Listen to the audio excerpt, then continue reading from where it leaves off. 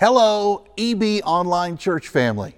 Hey, wherever you're watching us from, whether it be at home or the beach, you're out riding in your car, maybe you're even here on our campus. Again, wherever you may be, thanks so much for making us part of your day. It's Father's Day, and for some of you, that means that for you dads, your older kids are going to show up and expect you to take them out to eat. I mean, that's what I'm planning to do today with my dad, right?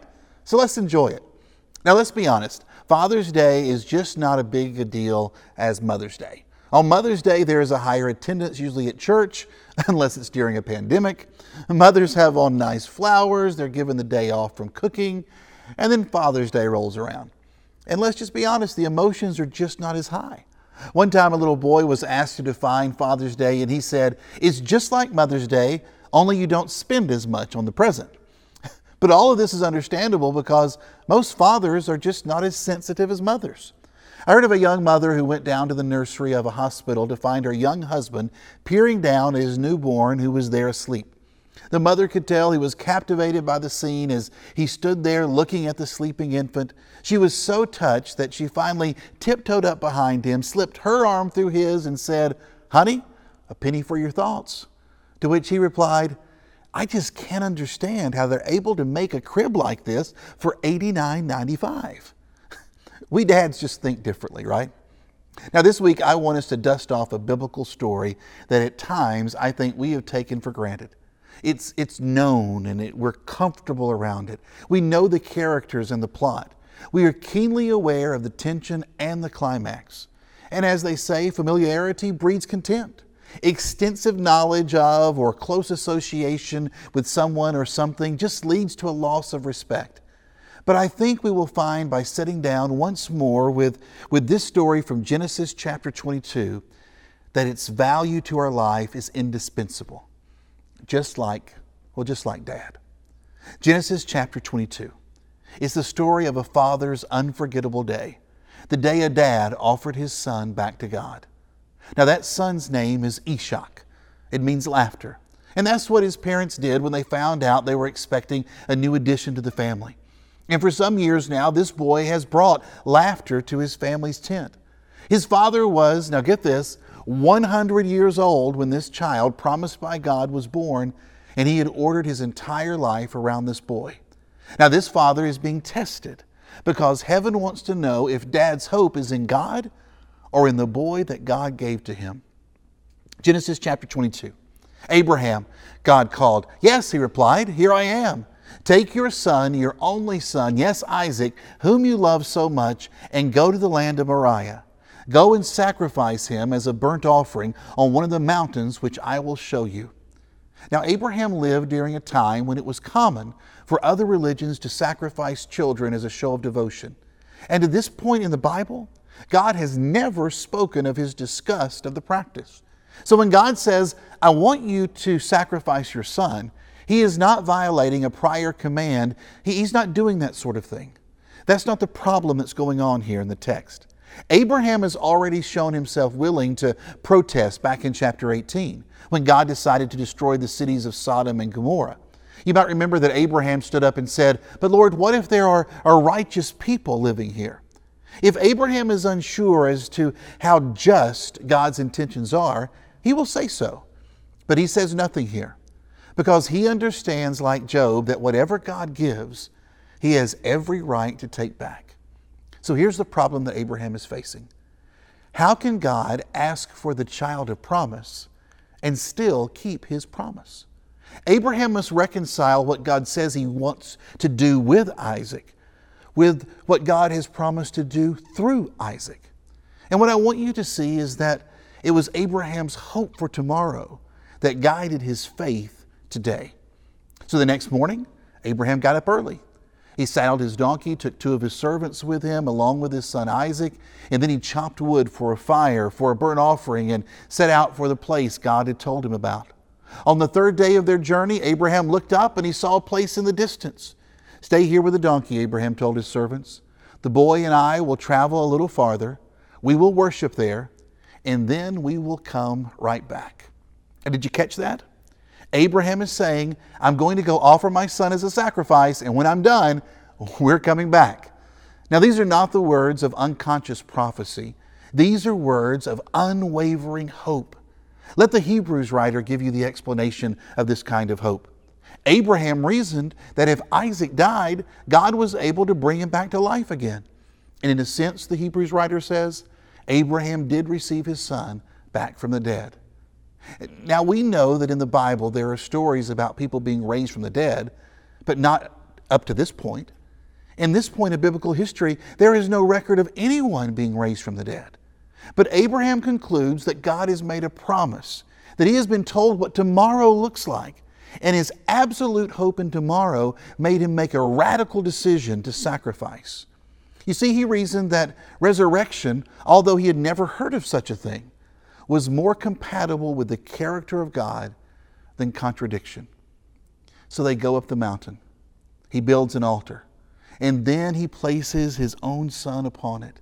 He pulls out a knife, and then the voice of the Lord spoke, saying, "Stop! You have proven your hope is in me and not in the boy." Abraham came through this test of faith because of his strong hope that God keeps his promises. So let's finish the story reading on from verse 15. Then the angel of the Lord called again to Abraham from heaven. "This is what the Lord says, because you have obeyed me and have not withheld even your son, your only son, I swear by my own name that I will certainly bless you. I will multiply your descendants beyond number. Like the stars in the sky and the sands on the seashore, your descendants will conquer the cities of their enemies, and through your descendants all the nations of the earth will be blessed, all because you have obeyed me." Now here's why I wanted us to read that. That was the first time Isaac ever heard God articulate the promise. He's heard his dad talk about it. He's heard his dad tell stories about that night under the stars when God spoke to him and said, just like you can't count the stars and the sand, you can't begin to count the number of descendants that I'm going to give you. You can't imagine what I'm going to do through you and your son. Now, Isaac has heard Abraham talk about it, but this is the first time he ever heard God talk about it. Abraham didn't just pass the test that day. He tutored his son. Abraham's unquenchable hope led to Isaac's teachable moment. Because here's the thing about hope. It cannot be dispensed before it has been displayed. You cannot pass on hope to the next generation by giving them a book to read or a YouTube video to watch. Hope must be illustrated before it can ever be owned. And this is critical because I know that you and I want to pass on a hope legacy. We want the next generation to have a firm confidence in a God who can do immeasurably more than they can ask or imagine. And we have a powerful opportunity during these days ahead to show our children that we live the way we live today because of how sure we are that God comes through tomorrow. In the midst of our children's uncertainties about viruses and body types, racial disparities, college degrees, job opportunities, loves found and lost, we must introduce them to a God who sees their infinite worth, knows their every care, and has promised to never leave. And that introduction is made every single day around dinner tables, in dugouts, in the vans, and on Instagram and Snapchat. Whenever we display our hope in God's future while in the midst of uncertain economic, relational, and emotional times, we are teaching our children that today is worth living because of what God has promised for tomorrow. So here's what we want. We want children who are worshipers instead of worriers, right? I heard about a man who noticed that there seemed to be a lot of hummingbirds in his neighborhood. So he went out and bought a hummingbird feeder, placed it in his backyard, and almost immediately 3 or 4 hummingbirds descended on his yard. There were so many hummingbirds that took up residence there in his backyard that he would have to refill the feeder every single day. But over time, he noticed that there were fewer and fewer hummingbirds. He began to only refill the feeder once a week, and he finally figured out why. There was a large male hummingbird that had decided that the feeder was going to be his own private possession. And he would fly around this feeder watching for other birds, and if others tried to feed, he would fly down, diving down on them. It became his domain, but at a cost. That bird could never leave the sight of that feeder. He was never free to fly anywhere else. He had to hover over that place 24/7. His possession became his prison. And that's what is happening in our culture. We have been raised to hold on to our accumulation and affluence. And Jesus told us what would happen if this was the case. He said, you will worry, and you will worry, and you will worry. Now I want you to think about something. Not for 40 years or 400 years, but for 4,000 years, people have worshiped God doing this. Why is that? Well, one of the basic messages people have communicated over 4,000 years of holding up empty hands is that worshipers cannot be clutchers. Abraham's whole life has been a series of learning this lesson. Let go of your home and let go of your country. Let go of your family. Let go of Lot. Let go of Ishmael. Let go of your timetable of when the promise should be fulfilled. So when we see this man ascending the mountain, don't see the trek of a devastated, broken man. See a man that's on his way to worship because he has learned what worship is all about. It's actually the first time that the word worship appears in your Old Testament. The first time the word appears in your New Testament is in Matthew chapter 2. When wise men from the east come bringing gold, frankincense, and myrrh, and they say, "Where is the child? We have come to worship." Worship at its essence is bringing God an offering. It's the willing and joyful sacrifice of myself that springs out of a heart that is full of hope in God. And isn't that what we want for our children? Do we really want to raise a generation that believes in order to be happy, they have to have a closet that's filled with even more stuff than it already contains? Because if that's what we teach them, that life is all about what you can accumulate and how good you can look doing it, then when life gets hard, they are going to go under. Because the things that we have told them bring happiness are constantly susceptible to loss. Our children need hope. So if we're going to teach our kids to hang on, we are going to have to teach them to let go. We want them to be worshipers, not worriers. I think we also want our children to know God as a reality. That moment on the mountain was the day the Father's God became real to the Son. That was the day that the God Abraham talked about became the God Isaac knew for himself. And the memory of his father's action and sacrifice did more for Isaac than 1,000 sermons could ever have done. So dads, let me ask you, what stories are our kids going to tell their kids when life gets hard about the things they learned about hope when they were children? Think about it. What stories are our kids going to teach their kids about what they learned from us about hope? One thing's for sure. There are going to be stories about sacrifice. Hope dispensed must first be hope displayed. The best promise that we can make our kids is that we are going to live in hope ourselves, hopeful that God keeps His promises. Because we want our kids to know God is a reality, not just a doctrine. We want our children to become living sacrifices, don't we? We need to realize that Abraham could not have gotten Isaac up on that altar without Isaac's obedience.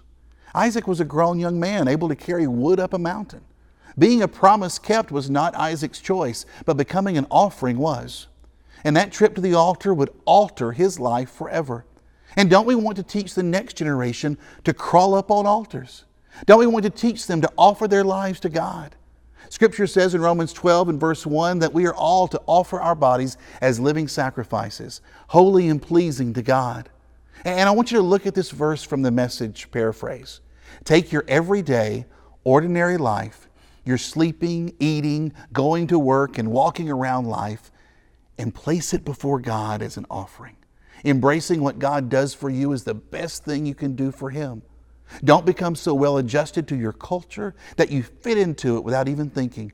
Instead, fix your attention on God. You'll be changed from the inside out. Readily recognize what He wants from you and quickly respond to it. Unlike the culture around you, always dragging you down to its level of immaturity, God brings the best out of you, and He develops well-formed maturity in you. Man, I love that. Isn't that what you want for your children, for your grandchildren? that they would take their everyday, ordinary life and place it before God as an offering, and that they wouldn't become so well adjusted to the culture that they just tried to fit into it without even thinking. Instead, they would fix their attention on God. Isn't that what you want for your children? Isn't that what you want for your grandchildren?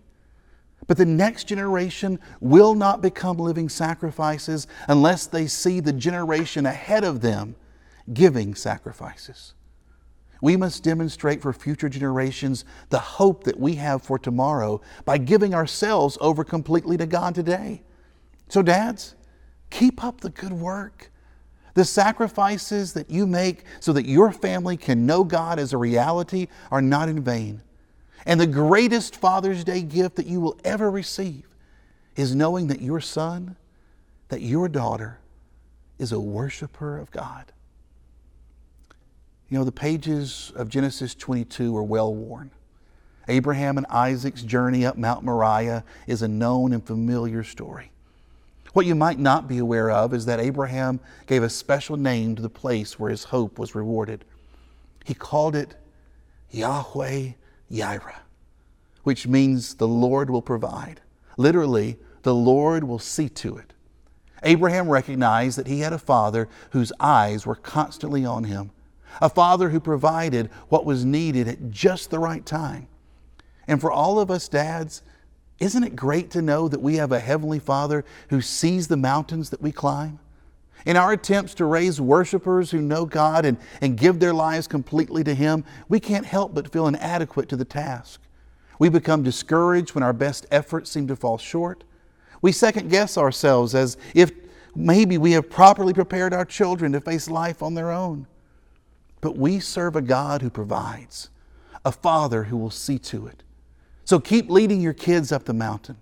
Demonstrate to them your confident hope during uncertain times, knowing that even when you don't know what to do, the one who called you to fatherhood is watching, and He will provide. Dads, enjoy your day. You've earned it. Now go take the rest of the family out to celebrate you.